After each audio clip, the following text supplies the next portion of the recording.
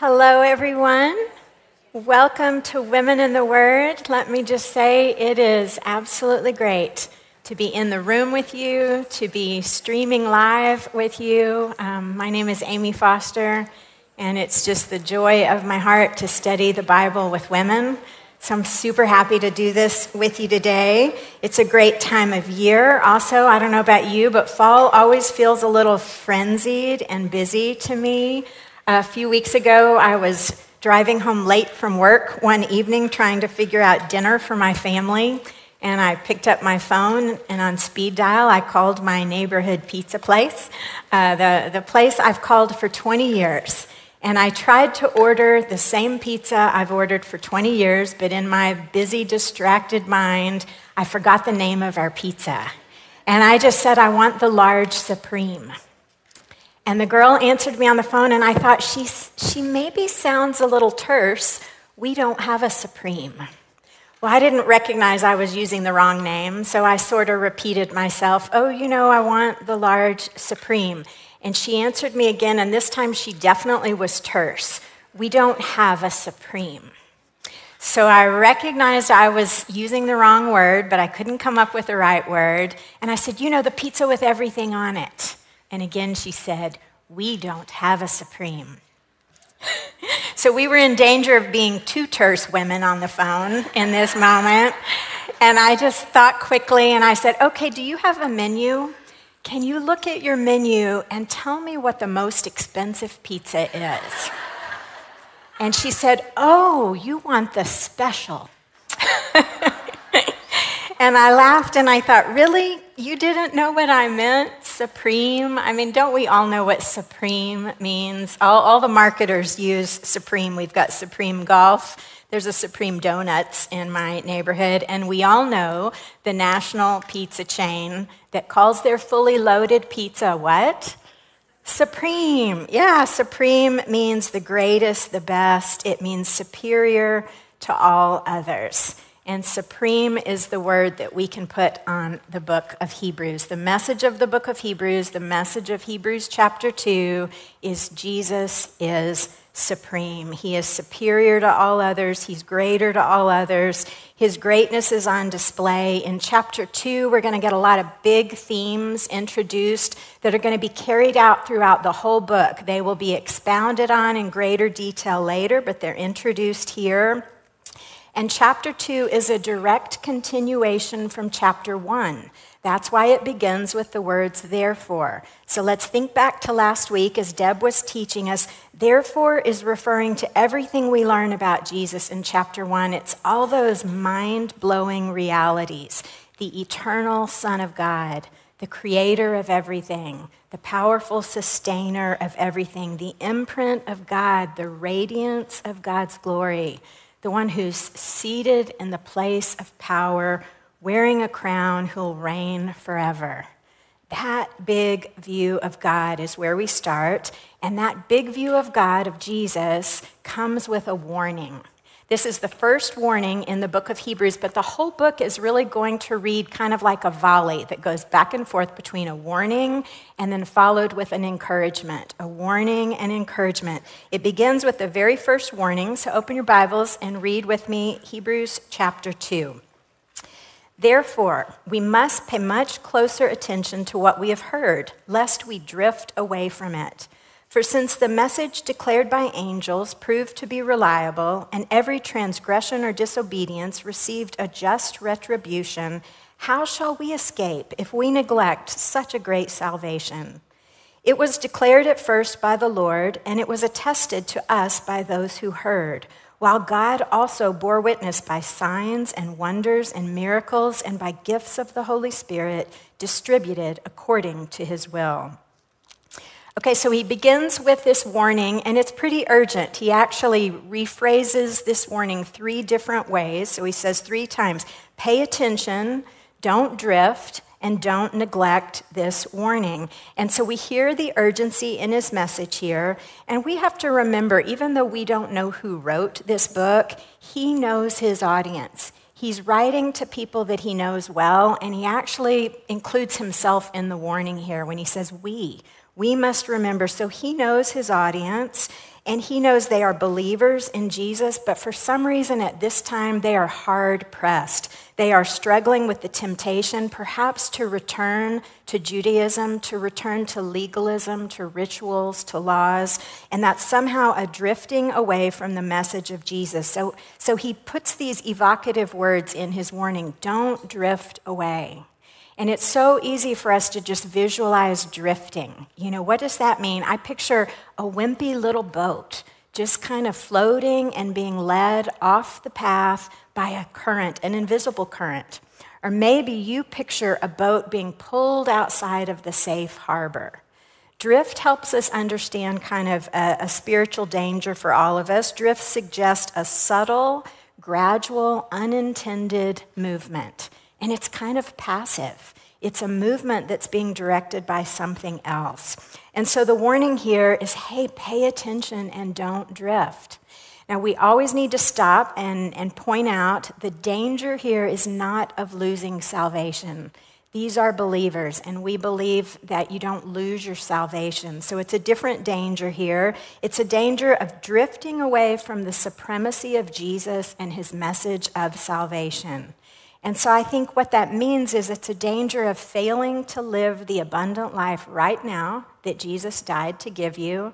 And it's also a danger of somehow losing out in some of the eternal reward that is awaiting us in the future. There's a forward-looking theme throughout this entire book. We're going to see ongoing references to the great inheritance awaiting us, those who endure and persevere in faithfulness. So don't drift, and what follows is the argument why we should pay great attention.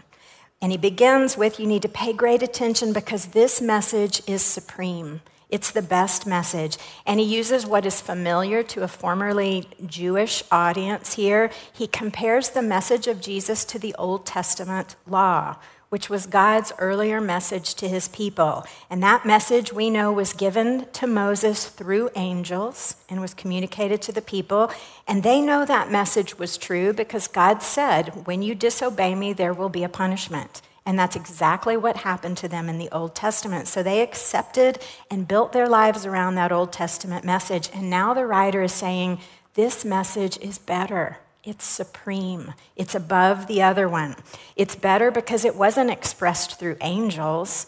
It was expressed in person from the mouth of Jesus, the Son of God.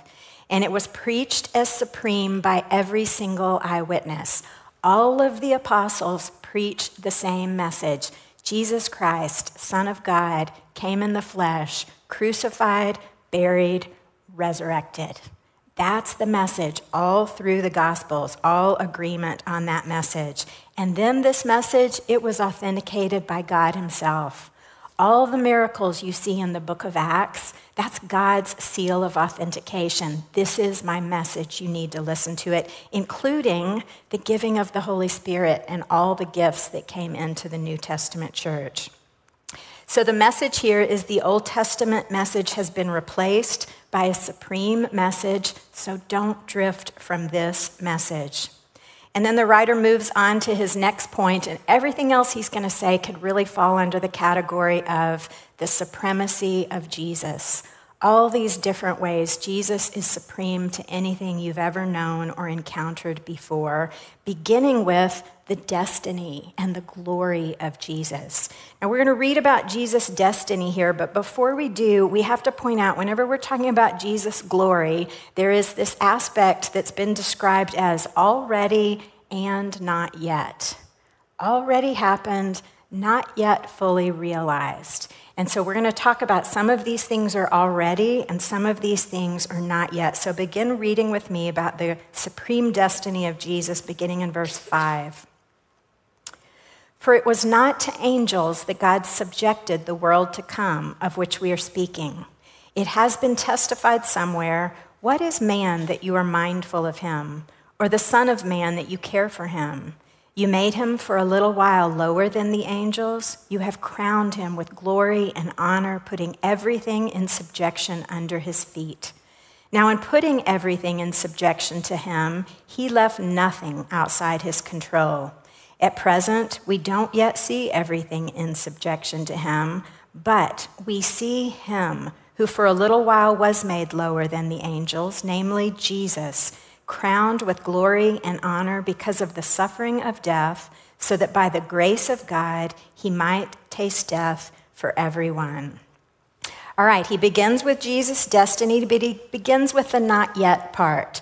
The world to come, the world that isn't actually before us right now, is a world where everything is subject to Jesus. He's the king. Everyone is bowing before him. And we're reminded that angels won't have that destiny. Only Jesus will have that destiny. And then the writer starts backing up and he explains why Jesus has that glory and that future ahead of him. He quotes Psalm 8 here, and this is a psalm that was written by David, and it's really describing the awe and wonder that David feels that God condescends to interact with mankind. God condescends to give mankind some rule over this creation. You need to know there's a little disagreement on how to theologically interpret this psalm here in this place. Great minds are on both sides of this. Some theologians believe the writer is quoting David here. What is man? Still referring to mankind and mankind's future co-reigning with Christ. Others believe, no, we think in the context of Hebrews, he's not talking about mankind, he's talking about the Messiah. It's just my opinion. I'm inclined to believe that line of thinking, that we're talking about the Messiah here, which would mean when we say, what is the Son of Man, that you care for him, we know that's the term Jesus used to describe himself often. And so if we're reading this in the context of we're talking about the Messiah, this reference to made lower than the angels, that lets us know Jesus is taking on flesh and bone. Jesus is taking on a human frailty that comes with that, and it's a frailty that angels never had to experience. You see, angels don't suffer broken bones, angels don't bleed, and most importantly, angels don't die. And when Jesus comes in human flesh, he makes himself vulnerable to all of those things. He never relinquishes his deity, but he's taken on a frailty that the angels don't have to experience, even though he's the one who created those angels. It's a voluntary humiliation, and we stop and we think, why would Jesus do that? Why would he make himself more frail than his own creation? We're told it was the plan of God that Jesus would taste or experience death for everyone. And so we know the whole story of God here, and we can put that into context. We know that Romans 6:23 tells us that every sin deserves death. The wages for sin is death. And so Jesus takes on a physical body in order to pay the death penalty for all of us. That's why he does that. We deserved death, but Jesus substituted himself in a body in our place, and he atoned for our sin, meaning he made the payment for our sin. That's what's happening here. It really helps us understand Colossians 1:22 when it says, you have been reconciled in his body of flesh by his death, in order to present you holy and blameless and above reproach. So Jesus, his lowering of himself and making himself frail in this way was only for a little while, because we know how the Easter story played out. Jesus' sacrifice of himself satisfied the just standard of a holy God, and that's why Jesus didn't stay in the grave. He was resurrected, and his resurrection shows that he's triumphant over sin and death, and that's why right now, already, he is crowned and seated at the right hand of God. He's in the place of power. So on the already side, he's already victorious, he's already crowned, he's already seated with God. Those are present realities. But on the not yet side, the whole world is not yet bowing to Jesus. The whole world isn't yet subject to him. Because we know God has given Satan some freedom and some time to work out his own plans here on the earth. So for the recipients of this letter and for us today, we still live in that time. We live in this time when the world is under a fallen state, under the rule of Satan. because it's not yet time for Jesus to put all things under subjection to him. The human eye doesn't see any of this, does it? We don't see Jesus sitting on a throne already, and we don't see the not yet part. And almost buried in this message here is the encouragement, the exhortation. And the encouragement is we have to live by faith. It's the counter to the don't drift warning. So I want you to look back at verses 8 and 9. We're going to look at them carefully. I want you to pay attention to something. The word see, S-E-E, is going to be used in each verse, in verse 8 and in verse 9. That's our English translation. The Greek translation uses two totally different words there. They're two different verbs being expressed. I don't know Greek, that's my disclaimer, but I do read a lot of smart people who do, and I'm going to try and help you understand what they've helped me understand. So look at the second half of verse 8 here. At present, we do not yet see everything in subjection to Jesus. We don't see it, and that's the word we know, see, what our eyes do, our vision. We don't see it. We don't see Jesus reigning on a throne, floating up here in the sky at God's right hand. We don't see it. But then look at verse 9. This is a different word for see. But we see him who for a little while was made lower than angels, Jesus, crowned with glory and honor because of the suffering of death, so that by the grace of God he might taste death for everyone. This Greek verb does not mean see with your eyes. It means deliberately, intentionally regarding something. You don't see it with your eyes, not yet, so you focus your mind on it. You focus your mind deliberately and intentionally on what your eyes don't see. Our eyes don't see Jesus wearing a crown, but we can focus our soul on that, and we can focus our heart on that. We can focus on the fact that Jesus, the Son of God, lowered himself, died in our place, rose victorious. It's already happened. It's already happened, even though our eyes don't see it. And we all know it takes faith to do that, doesn't it? It takes faith to focus our mind on something we can't see. And we know that the theme of faith will run all through this book, and the great definition of faith comes from Hebrews chapter 11. Faith is the assurance of things hoped for, the conviction of things not seen. There it is again, the conviction of things not seen. So this is the antidote to drifting. It's to deliberately and intentionally regard Jesus as the victorious King. That means dwell on these things, consider these things. And for me, that means all my decisions, my choices, my actions need to be based on Jesus tasted death in my place. And that means he reigns as King right now in my heart. That's how we deliberately focus on those things. One day, his reign will be visible to everyone, but today it is visible to me through faith. So we focus our mind on that, and then the writer moves on to describe Jesus as, depending on your translation, sometimes it will say the founder of salvation, the author of salvation, the captain or the originator of salvation. But in all those references, captain, founder, author, there's this idea that Jesus is the one who goes before us and makes the way.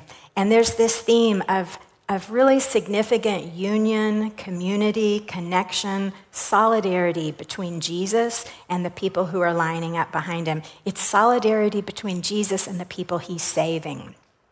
And he's really presented here like the idealized big brother, the heroic kind of a big brother that we all have sort of in our fantasy life, you know, the big burly brother who goes before us and makes everything safe for us, or the brother who does everything right, and he's the family's big, bright, shining example.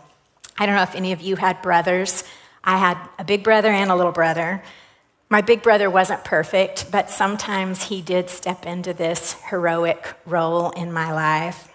I was remembering this pretty vivid experience. I went on a high school trip, you know, in high school where you get on those big charter buses and drive for hours and hours. It was a 4 or 5 day trip. I don't know what I did, but at some point on that trip, I did something that really offended a girl, and she was a girl with a great deal of influence. She responded with a lot of anger towards me, and then she started pulling other people into her anger. The last day of the trip, we all loaded up those buses. We were going to ride for 6 or 7 hours, and she had taken all my things out of my seat and put them on the floor, and she was sitting in my seat, not going to let me sit there. And so I pick up my things rather pathetically and start walking through the bus. Wherever there was an empty seat, may I sit here? And every single person would look at her, and then they'd look at me and say, no, you can't sit here. I went all the way to the back of the bus and came all the way to the front. And one compassionate girl, I remember she was seated in that first seat right behind the driver. And she looked at me and she said, I'll share my seat with you. So 2 teenage girls squeezed into one little seat for 6 or 7 hours. And I just held it together and played stoic. But by the time I got home, back with my family, I burst into tears. As any good teenage girl does, I laid on my bedroom floor and I cried for hours. I can remember my parents coming in and trying to console me to no avail. And finally, my big brother comes in. And he's got his acoustic guitar, and he's strumming a familiar tune, and he's playing. He used to sing this song to me all the time. It's an old kind of folksy song you might remember. It's by a group called Pure Prairie League. Goes something like this: Amy, what you want to do? I think I can stay with you. Well, he's strumming away, but he's changed all the words. Amy, what are we gonna do? I think I can take care of you. And he's changed all the words to the chorus. He's put the mean girl's name in there and described how terrible she is. And he's listing off all the things he's gonna do to make her pay for hurting me. And I stopped crying. My brother did what my parents couldn't do. He gave me this hope that somebody could fight my battle for me. I felt so united to my brother in that moment. And as I'm reflecting on it right now, I feel so united to my brother right now because he was willing to fight my battles for me. The writer of Hebrews gives us this great picture here of Jesus going before us as the perfect big brother. He's fighting our battles, and he is setting the best example for us to follow. Read with me in verse 10. It was fitting that he, for whom and by whom all things exist, in bringing many sons to glory, should make the founder of their salvation perfect through suffering. For he who sanctifies and those who are sanctified all have one source. That is why he is not ashamed to call them brothers, saying, I will tell of your name to my brothers, and in the midst of the congregation I will sing your praise. Okay, we've got a new family tree emerging here. It's the plan of God. It begins with God. He has the plan, and it's the same plan God has always had. He's drawing together a group of worshiping people to love him forever. So God has got the plan. Now Jesus, the perfect older brother, is the one who's going to execute the plan. And all of us who come into the plan, now we're little brothers and sisters of Jesus. We're united to Jesus and God like family. And I don't know about you, but I found some of this language a little bit tricky. It was a little hard for me when I read Jesus was made perfect through suffering. It made me stop for a minute and think, was Jesus ever imperfect? And we know that's not possible because he was the Holy Son of God. Again, this is something we lose in the translation from Greek to English. Perfect doesn't mean the same thing. Perfect here means fully serving its purpose, fully acting in the way it was designed, fulfilling the plan for which it was intended. So if you can imagine a hammer, a big, great hammer, driving a nail through a hard surface, bam! In that action, the hammer is perfected. It is fully serving its purpose. So that is how Jesus is perfected. He is fully serving the purpose for which he was created. God's plan was to make us holy and bring us into his family, and the means by which that would happen was Jesus suffering on our behalf, becoming frail for us. That is the plan of God, and we are now described with some great language. We're described as sanctified, which means holy. We are described as holy. By paying our penalty, Jesus removes the penalty, and he puts his holiness on us. And I can see this sort of like it's the family DNA. Holiness is the DNA for God and for Jesus, and now he puts that family DNA on us.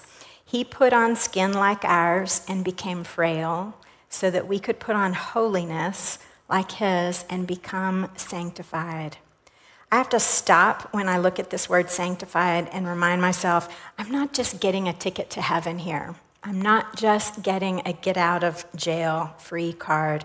I'm gaining the dignified position of a sibling of Jesus, a daughter of the Most High King, beloved child of God.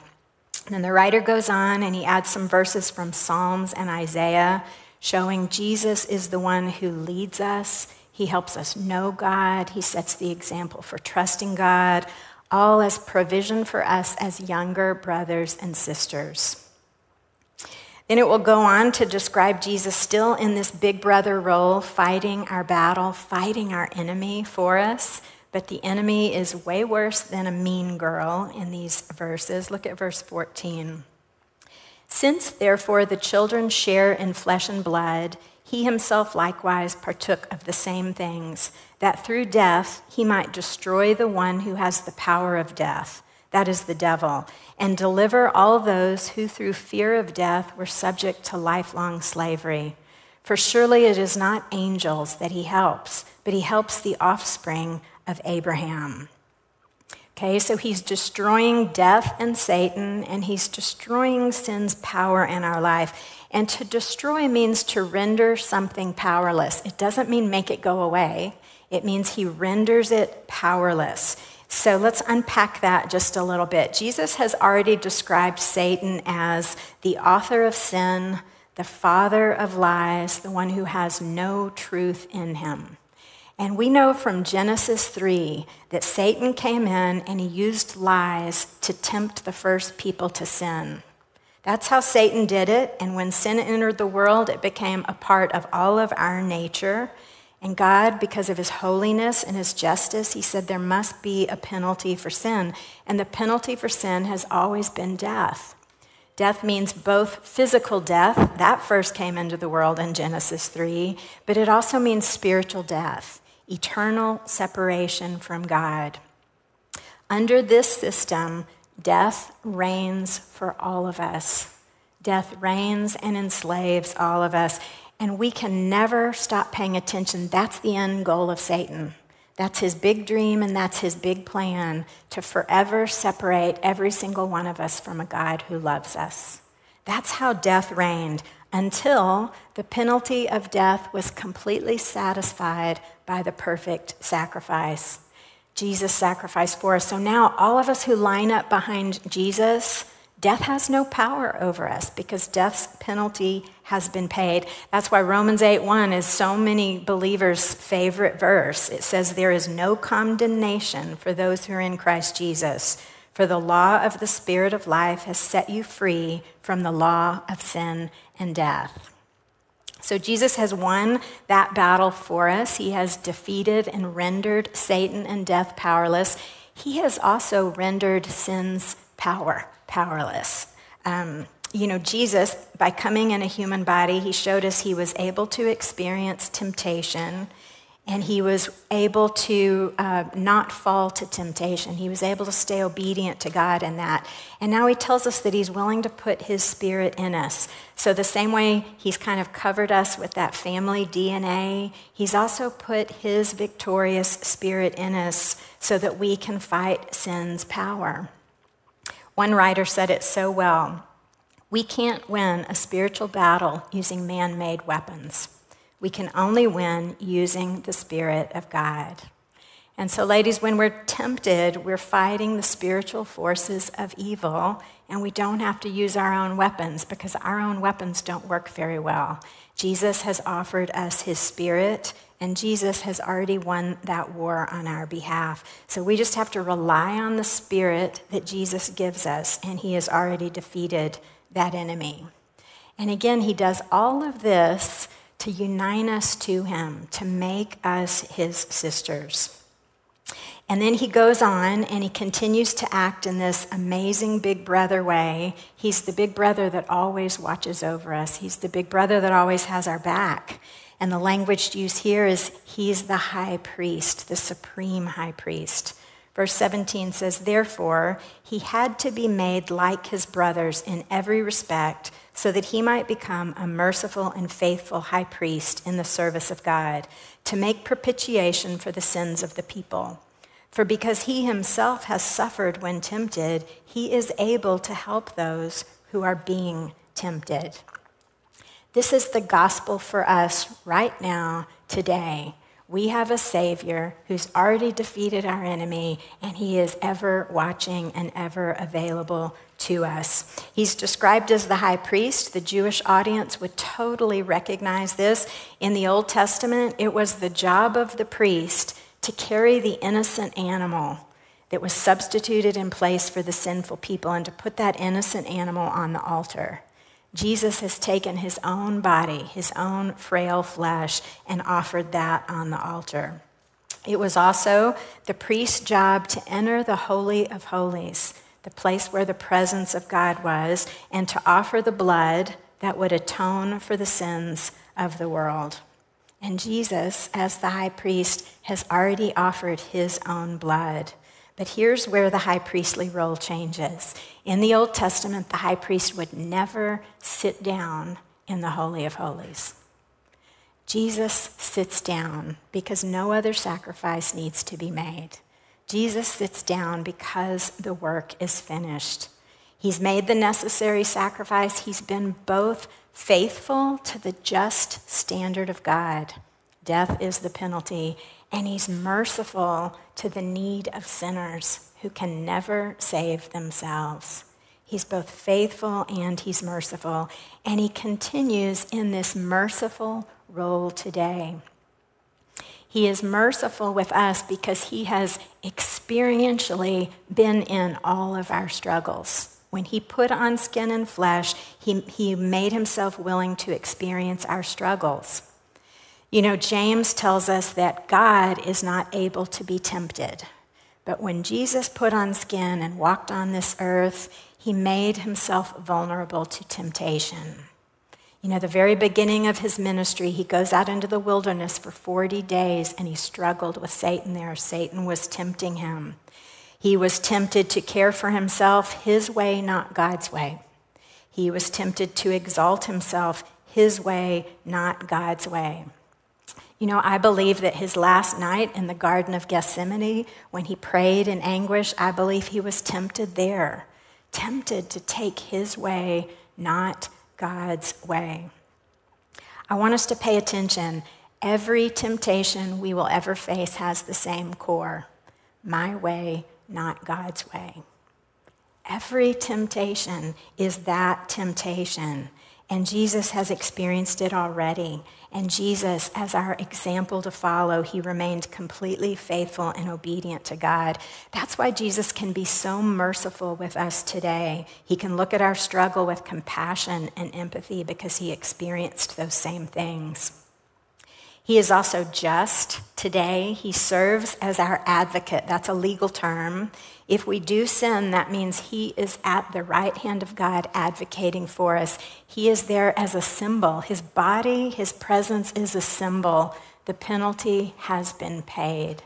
The debt has been fulfilled. That is how Jesus serves today as our high priest. He always has our back. The people who received this letter, they were being called with an urgency to persevere and endure. And their temptation was to take their eyes off of the supremacy of Jesus, to take their eyes off the supreme salvation that's being offered. And I think that's the same temptation we all face today. So I think the warning that they get is a warning that is applicable for us today, isn't it? And it's don't drift. Don't drift from this great message, from this great salvation. So as I consider these verses, I want to remind myself, Jesus came and he died to make us holy. That's the great message. He did all the lowering of himself to remove the sin that separates us from God. He did all that lowering to give us a new relationship inside his family, and he did all that lowering to give us access to his victorious spirit. If we reduce our salvation to Jesus is my ticket to heaven, we don't participate in becoming holy. We don't participate in that ongoing sanctification process. So for me, I want to stay anchored to Jesus as he continues to conform me to the family likeness every day. That's one application for us. Don't drift from the message that Jesus has already won this battle. Isn't there freedom in that message? He's already defeated our enemy. As we encounter a sin struggle, we cannot believe it's too powerful for us. It isn't, because Jesus has already overcome it, and he's promised that his spirit is in you, and you can rely on his spirit. You're not enslaved to sin's power. But we have to stay anchored to him, and we have to fight sin with Jesus' spirit, not with our own. His is the only weapon that will work for that. We don't drift from the message that we have a merciful high priest available to us today, sympathetic, compassionate towards our suffering. You know, the big lie we all believe when we're hurting is that no one understands. I'm all alone in this. And the truth is, Jesus experienced every human sorrow and difficulty. If you consider his life, he was maligned and lied about. He was tormented and plotted against. He was ridiculed and doubted, at times even by his closest family members. He was unjustly accused, abandoned by his friends. One betrayed him. He was tortured. He was killed. And he experienced the devastating silence of God. He experienced it all, and now he understands. And when you suffer, he enters your suffering with mercy and compassion. We also don't drift from the message that Jesus is king. None of us can see that with our eyes here, but God promised one day we will see it. One day every person in the entire world will see Jesus as king. They will bend their knee and bow to him. They will claim he is Lord. If we don't hold on to that message, we live pretty hopeless lives today. And if we don't hold on to that message, we become pretty misguided, and we look to things like politics and government and comfort to be our savior, when Jesus alone has that rule. Worship Jesus now, let him be your king now, and then you hope in his eternal reign. None of those things are things we can see with our eyes today, but we can focus our mind deliberately and intentionally on Jesus and on his salvation for us. And I know that sounds kind of lofty and ethereal and not very practical. And at Christ Chapel, we're all about Monday morning relevance, Monday morning application. So I want us to get concrete and practical together. I want us to practice together, focusing our mind on the supremacy of Jesus, okay? So we're going to practice it here so that tomorrow when you're struggling, you know how to do this. We're just going to focus our mind on what our eyes can't see. So you get yourself comfortable. Do whatever you need to do to focus your mind. You can close your eyes. You can use your visual imagination. You can just consider these words and these truths, but we're going to practice together, focusing on Jesus. Jesus, the eternal Son of God who has always been. The powerful one who created everything, who sustains everything by his word. Jesus, the one who is worshiped in heaven by all the angelic hosts. That powerful, eternal Jesus, in extravagant love, he left the splendor of heaven to put on human skin and frailty. Jesus allowed himself to be maligned and beaten and tortured and killed to serve as the Lamb of God who takes away your sins. And in great victory, Jesus rose from the grave, And he is seated now next to God, wearing a crown, and the angels are roaring in victory.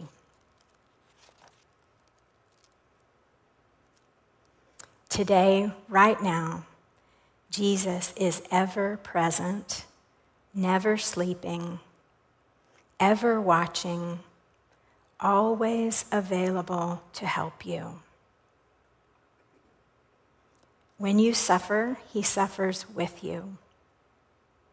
He puts his arm around you, and on his hands you see the scars of his own suffering.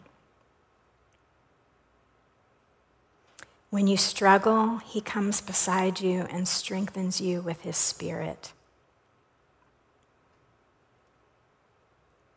When you fail, he advocates for you. He extends forgiveness. He keeps you united to God forever. He won't let anything separate you from his family.